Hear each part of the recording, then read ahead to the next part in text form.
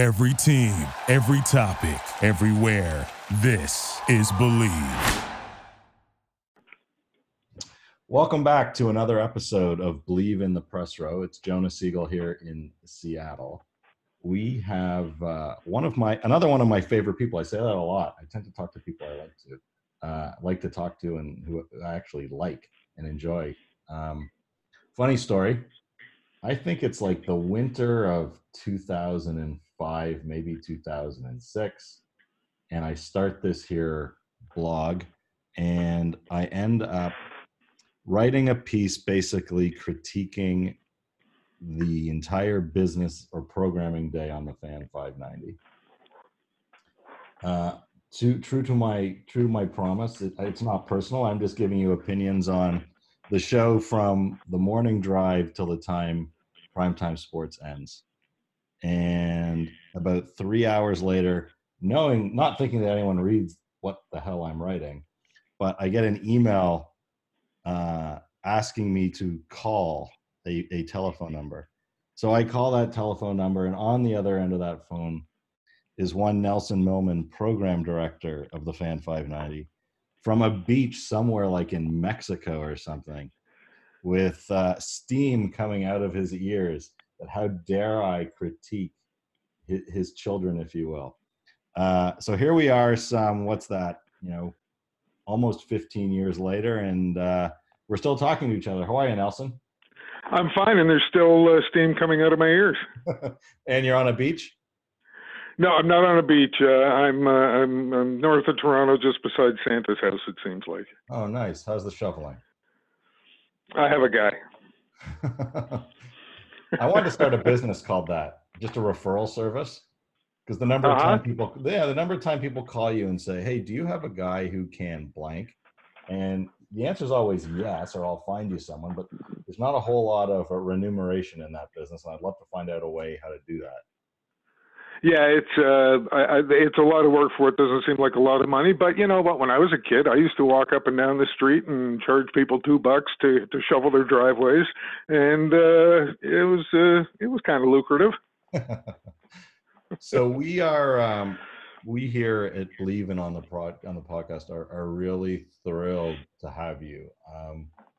I'm not sure if in North America there's anyone who has spent more time programming sports radio than you have. I see that 3 years ago you were on with Merrick and somebody else, and it talked about like 40 years of service or something. Like, that is an exceptionally long time. I mean, the whole career was in radio was 42, 43 years, 20 of it in music radio and 20 of it over 20 in sports radio. So I'm not sure we could talk to anyone better about who has seen it all from the beginning, where sports programming was games and probably pre and post, to full on daytime programming, to whatever the hell we have now. So I really genuinely, on behalf of the two people that are listening, I really do appreciate you taking some time with us.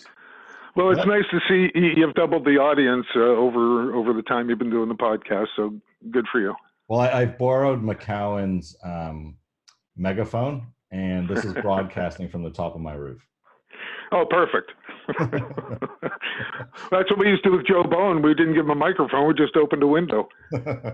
So, Mr. Millman, inquiring minds would like to know, what exactly does a program director do at a radio station?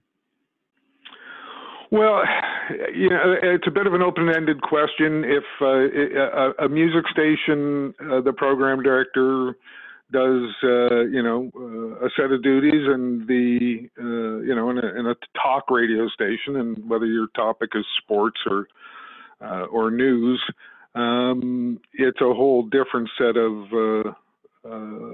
things that you have to get done every day. Music stations, you're focused on, the top songs. What's the research? What do people want to hear?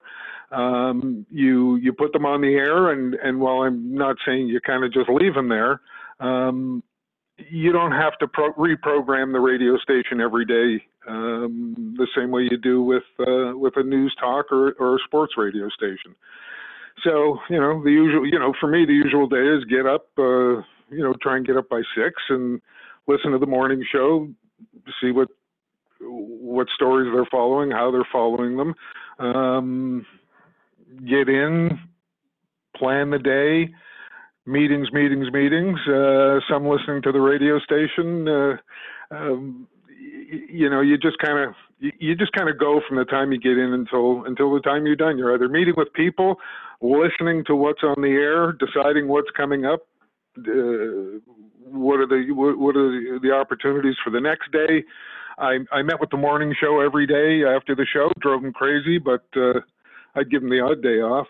But it was, the radio station has to kind of reflect what the program director wants. So let's dig into that a little bit, because that's fascinating to me. So you drive in the morning, you're listening to the morning show ends, and in walks whomever you have programming the morning show. What does that meeting look like? What are you discussing? Well, first of all, always tried to make it fun. We'd talk about the good things that happened, the things that we did well, the flow of the show, the selection of topics. So it's just, it's just a debrief on the day, as much as anything else. Did we hit the stories we wanted to hit? How hard did we hit them? How often did we hit them? Where did we stray off into areas we didn't need to go? Keeping in mind that you have a limited amount of time with the audience in the car. And I would imagine that, as in every business, as the boss, you've got things that you'd like each employee to work on. So you might check in with him or her and say, those things I asked you to do, well, you did a great job here and you're still flunking there. But how much of it is actually going, like, why aren't you talking more Maple Leafs, or why aren't you talking about the Blue Jay? Like, what's the difference? I mean, on average, like, obviously there's days where you do both, but. Well, most of it is driven by top stories. What was our major focus? Home teams and teams that impact on home teams. So it really was just a case of where the focus is a particular day. If the Leafs play, but the Jays have signed a free agent, which I believe used to happen, how much time are you spending on each? What's the top, what's the top priority? And there's no set formula. It's instinct and an experience that tells you the direction you need to be going on any given segment, for that matter, or any given day. Because you try and weave a thread through the entire day of what the top stories are. Those change as you go. But if the Jays are signing a free agent pitcher, that thread's going to go through the whole day, because, again, you have limited time with the audience. So you want to make sure that when they are with you, they're hearing the things that are important to them. So one of my thoughts, and I'm curious as to whether you think this has evolved or whether it's static, but when I get up in the morning and I get into my car and I have sports radio on, I want to hear about what happened last night.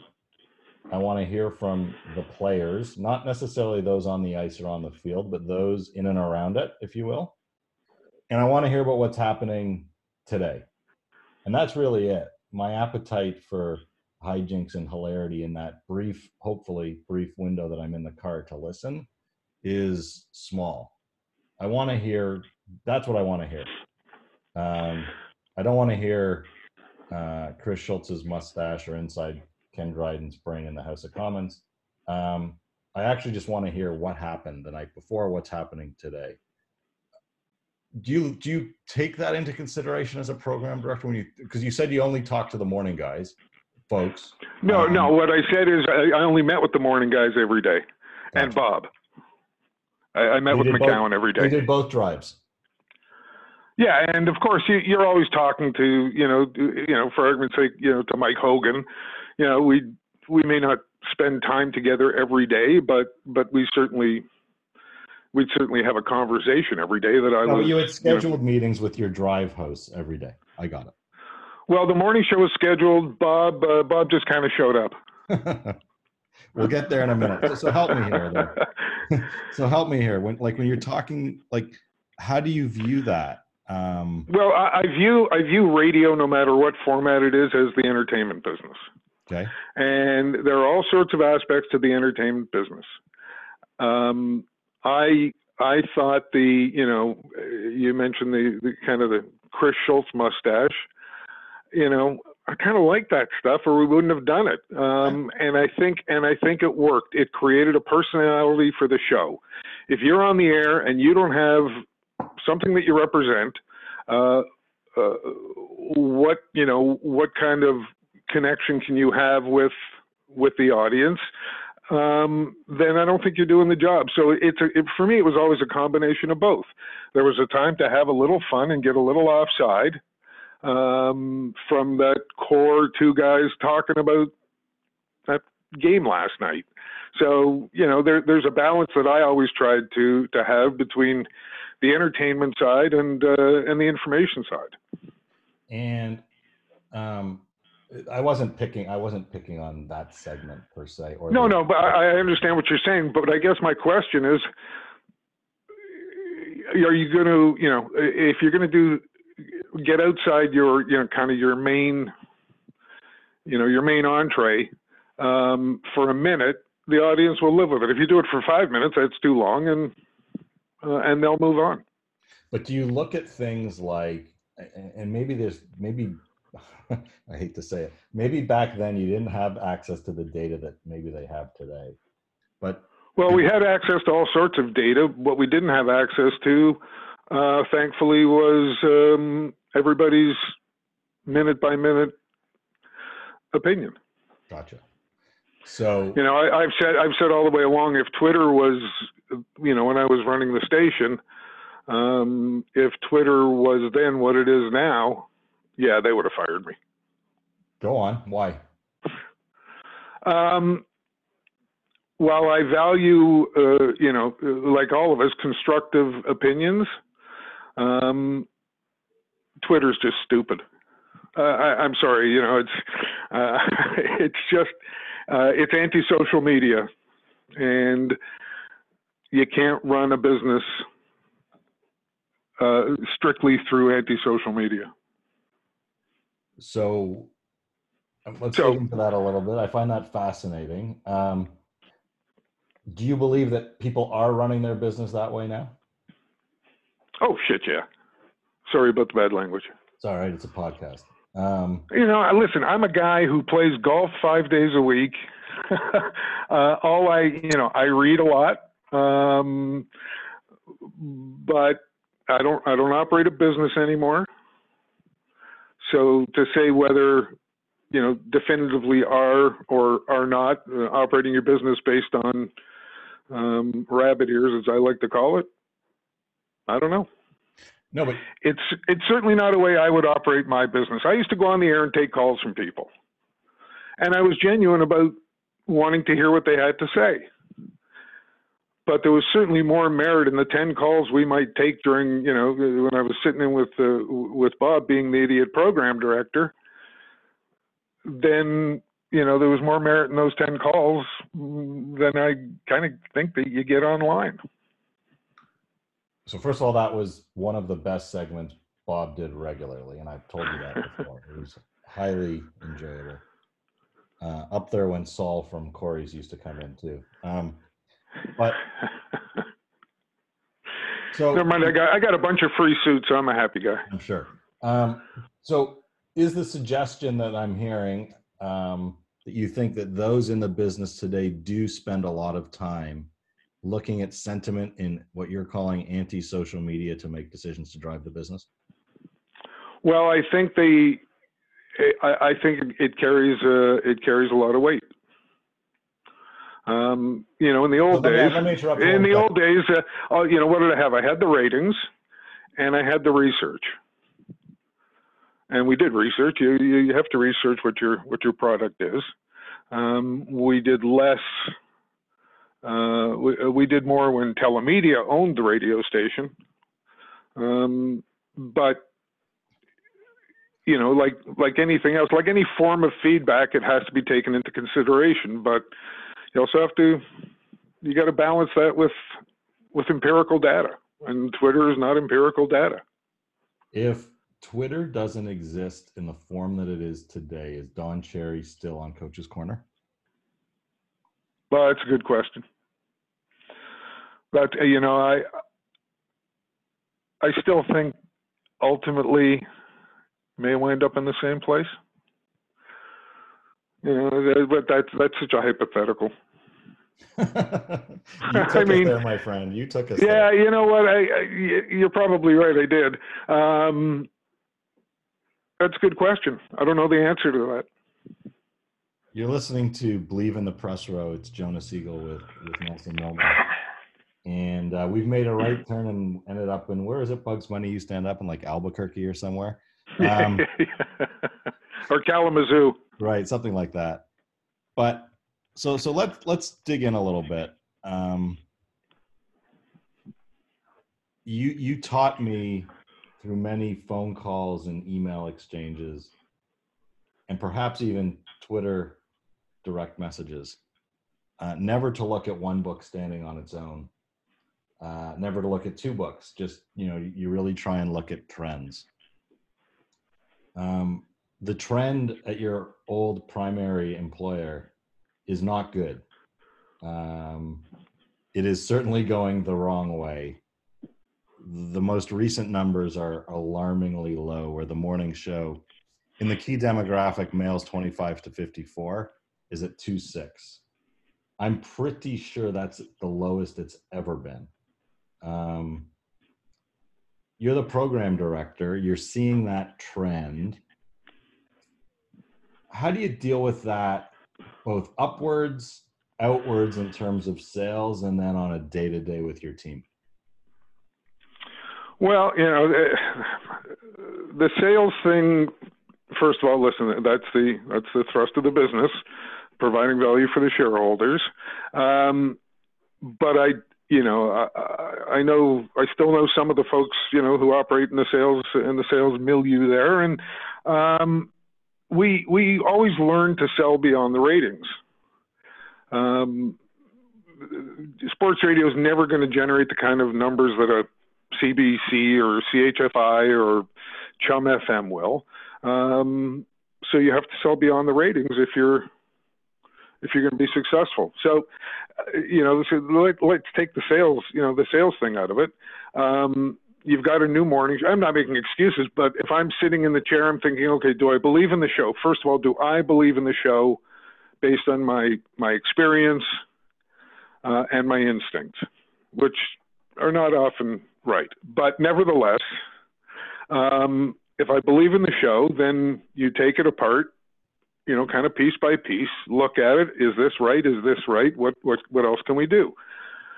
And I think the other thing, I know when you look at share of audience, I don't have any idea, and I'm getting the numbers from you, frankly. I've got no connections anymore that give me any access to information, or so I'm going on your say-so as to what the numbers are. But if I'm looking at it and if I think I believe in the show, and trust me, the fan was up and down over the years, whether that's the lowest number or not, I can't remember. But we knew the radio station was always going to ebb and flow based on a lot based on exterior factors, performance of teams, time of year, all those things. To me, it's okay. Here's where we are. What do we think we need to do to keep moving the needle upwards? Okay, so that's a nice answer. But let's you were there in the early days on Holly Street when it was an independent station. You were there when it was owned by the big conglomerate. What does pressure look like when the trend is off over 2 years more than 50% and you end up at a 2.6? Who do you hear from? Who do you hear from? Yep. Well, we all have bosses. We all have bosses. So you work through a strategy to negate the impact of ratings when they're down and to take advantage of them when they're up. And it's not, was it different at Telemedia with a private owner than Rogers? Yes. At Telemedia, we were cowboys. We were the first, we were the only, we could do it, kind of whatever we wanted to try and get ourselves to be successful. And the first 5, 6, 7 years, we built audience, but when you look at the history of the radio station, there was 18 months there, maybe a year with no play-by-play. But we were able to, keep the thing on track enough to build it through promotions, through marketing. We had a bit of a clubhouse. It wasn't a huge audience, but it was a very loyal audience, and grew from there. So, it's hard to do that under the guise of a much larger company with different priorities. So we all know the feeling. You're driving to work, you're listening to the morning show, you're the program director, or the program director's boss, or that person's boss, and the ratings come out. What does your day look like? Does it change? Are there 911 meetings? Are things being thrown? Like, what's it like in that corporate empire? I don't ever remember throwing anything because of ratings. Okay. As kind of the guy sitting at the desk, you have to be concerned, but at the same time, I always said it's just radio. There's no dead bodies. So it ain't real life. It's an illusion. It's sports and it's radio. And, but you sit down with the numbers, you look for the positives, you look for the weaknesses, you try and build, continue to strategize on building on the positives, and then, look at tactics to negate the downsides. How much do you think decision making at that station right now is being driven by the program director or up higher the food chain? I have no idea. I'm not trying to avoid the question, but you always operate as a group. Nobody operates in isolation there, or in any business. So the program director has a boss, and that boss has a boss, and you talk about it. You strategize. You talk about options. No different than a hockey team. I have a left winger that's not performing very well. The coach isn't making the call.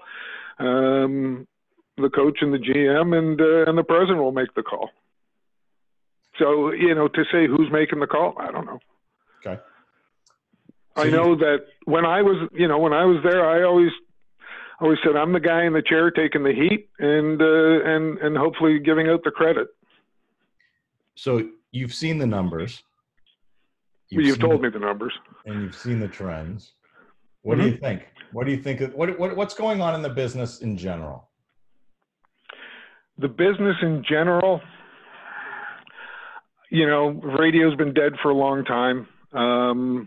According to the experts, it was it was supposed to die when TV came in. It will find its place in amongst this world of 50 to 60 million podcasts, or however many there are out there. And that's what I tell my students. I think it's great you guys are doing podcasts, but why am I going to listen? What reason do I have? And I think it fills a void. Would I was always leery about taking radio shows and putting them onto a podcast, but that was, I'm an old guy, so I'm not going back to listen to something that was on the air 5 hours ago or 6 hours ago. So I think like all businesses, it has to evolve. The key to radio is to be hyper local, and satisfy the audience that you have available to you. You're listening to Believe in the Press Row with Jonah Siegel, joined by Nelson Millman, longtime sports and other music radio station program director. Nelson, you've just been promoted to CEO of Numeris in Canada.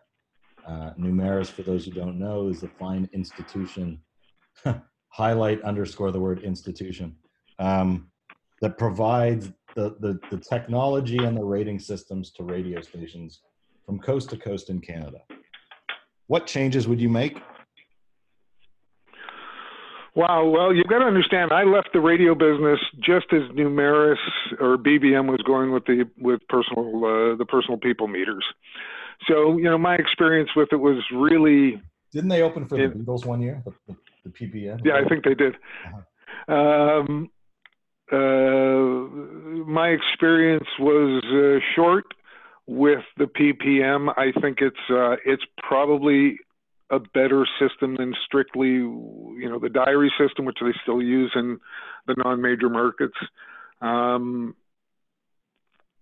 And because it's funded by the radios, by the radio companies, the radio companies that are successful in, within the framework of that technology are very happy to leave it the way it is. And the other radio stations that believe they're always underreported because of sample size want it to be changed. But the funding comes strictly through the broadcasters, so it's entirely up to them how they evolve that business. Yeah, I'm going to push you a little harder. So we sit here in a world today where, what do you say, 50,000 podcasts? I don't know. I made up a number. So we'll stick with it. 50,000 podcasts. I think the average adult Canadian has like 1.4 cell phones or something. The system clearly isn't capturing the entire audience and what's going on. The sample size that used to be representative of the audience is no longer accurate because the medium or the vertical is no longer accurate or representative. So forget the technology side of it, but people now listen with headphones on all the time. That is not capturable by the current PPMs. People listen to podcasts. That's not captured by the PPMs. No, but it is captured obviously by the individual companies themselves. And at the end of the day, if they can take their if you say the morning show's, whatever it was, 2.6, yep, and combine that with the number of people who listen to the show on a podcast, then you've still got something saleable. But why don't you think it's a better system, or why isn't Numeris publishing those numbers? Why are they just doing the PPMs? That's a good question. Technologically, is it, how available is it? Where are they gathering that information from? Who's providing them with the information? I don't think they have, it still comes down to sample size. If for argument's sake, and I don't know what the numbers are, but if for argument's sake, there's 1,000 people out there in the city of Toronto with meters, how are those distributed? Who's got them? And how long do they have them for? And that's really the essence of what PPM is. Incorporating the PPMs into whether it's online listening or podcasts or downloads, that sounds like an investment that nobody's going to want to make. They're going to be able to still aggregate their impressions and use that as their sales tool. And again, I don't know how it works in the U.S. How deep do the PPMs go in the U.S.? Well, you got a couple of companies and Nielsen and. So are they capturing more data? Yes. Maybe. Not only are they capturing more data, they're making it publicly available. Right. Well, it's a 10-to-1.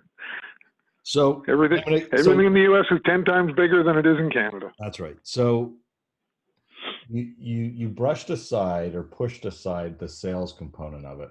When ratings come out, does the program director hear from Saul at Corey's? Do you hear from the head of Pizza?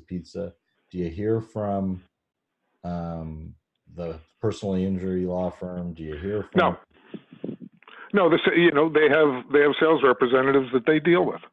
So the program director, at least when you were doing the job, had no or little deals with sales whatsoever?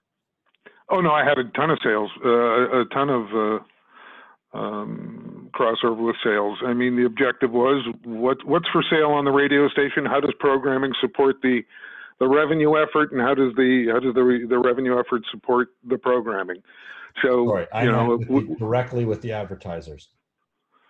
Oh, you know what? I did talk to advertisers, and yes, we'd have conversations. But as a general rule, you know, if Saul Corman called me, or Wajid Khan, or I had, you know, part of my job was to support the sales effort. So I had contact with them. But in terms of, would Saul Corman call me and say, the ratings they seem like they're down? Okay, how's your business, Saul? Is your business down? Well, no. Okay. So, yeah, and that's the response when you have sales reps who are close with their clients. Fair enough. So now I'm going to ask you a question that I know your answer is going to be, I don't know.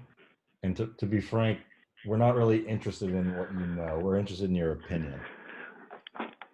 So Bob McCowan left the airwaves in the summer, early summer. No, I'm not going to ask you about his contract details because that you do know, and I'm not going to put you there. So do you think he comes back on the air, whatever the air means? Is he going to be back in the entertainment business, doing sports in some fashion in Canada / the GTA, in your opinion? Well, first of all, I hope so. Okay. Because Bob is still, the best. So I sure as hell hope so. He comes back in some way, shape, or form. Will he? He's got he's got businesses that he's involved with. But I think he, knowing Bob the way I do, I'm sure he misses having the opportunity to talk about the stories. Is he going to talk about the fact that Hyman had 27 seconds of puck possession time in the St. Louis zone last night? No, but there's I hope he comes back in one way, shape, or form. I'd still listen to him. And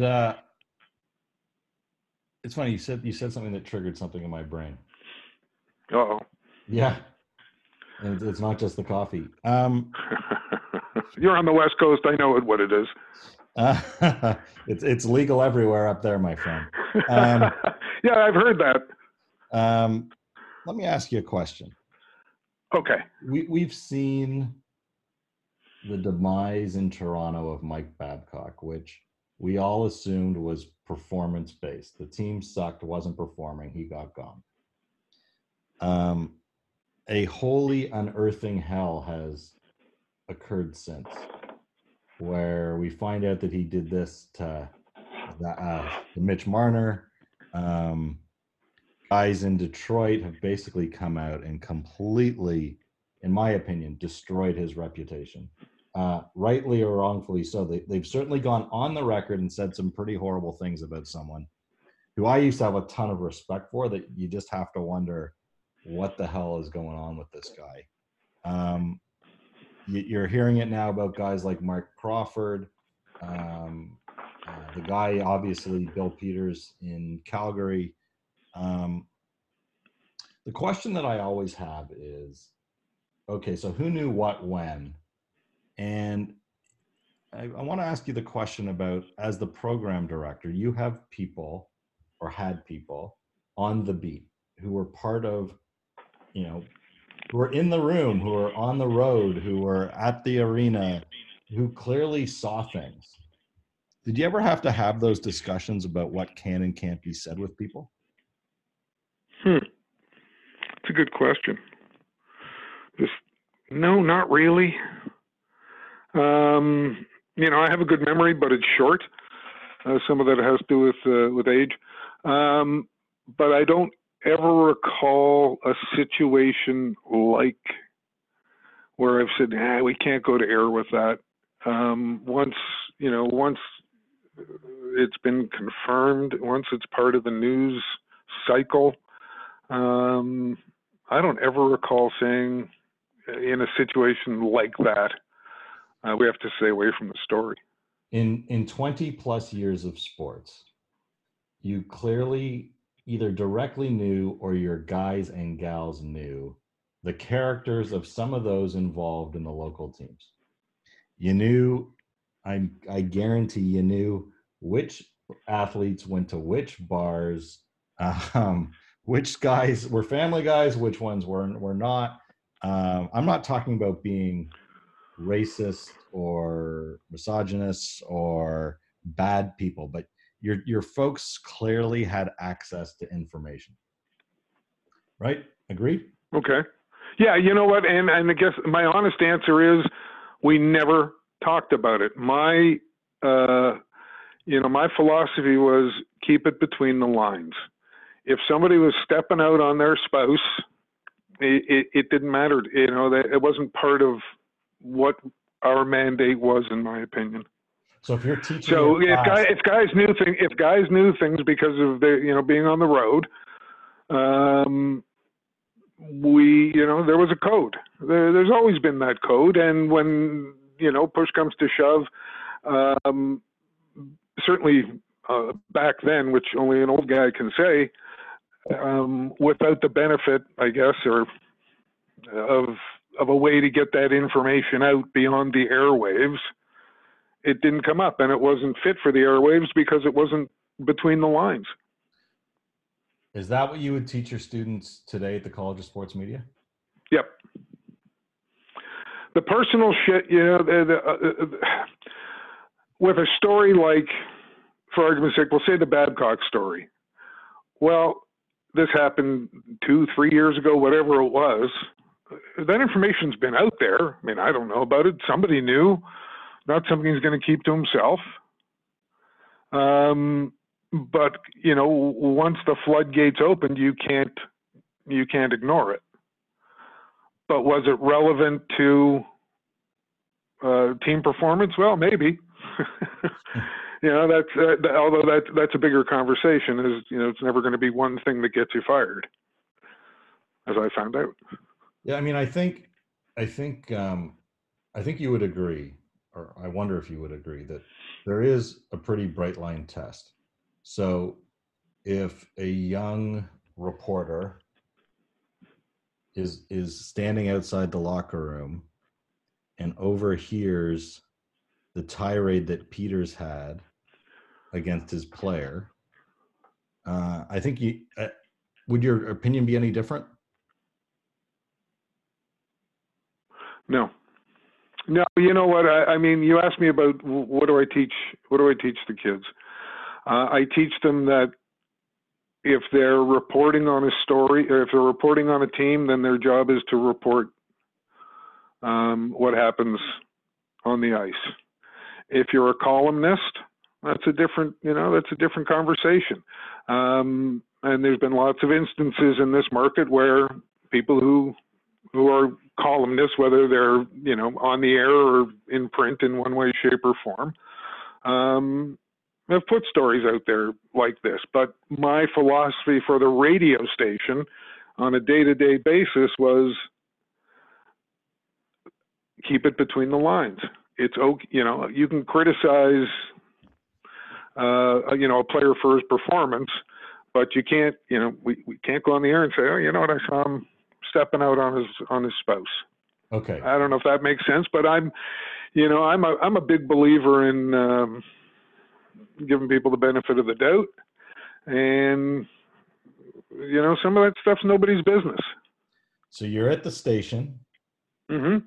and into your office walk Barry Davis, Shai Davidi, and Mike Wilner. And they tell you the story that happened to with the Houston Astros in the locker room, where the assistant general manager targeted a female reporter with his celebration about Roberto Osuna. Okay, but it's hard to use that as the example because it was out there for the world to see. So that's my question. So they come back. So that happened. It didn't get reported right away. So those three folks walk into your office and say, that's not Houston, it's the Blue Jays. It's the Blue Jay locker room, and it's not some female reporter, it's Hazel May. What do you do with it?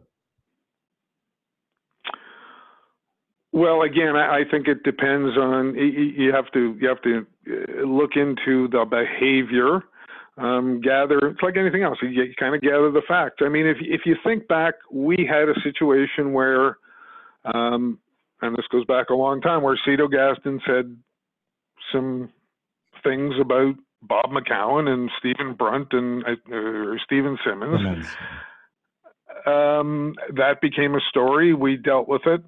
And moved on. So I'm not sure if you're asking me, would I have put that on the air if those three guys come in, or if those three reporters come in and tell me the same story about something that happens in the Blue Jays locker to one of our people. Well, I think the first thing you do is you go internally with it. Under that Rogers banner.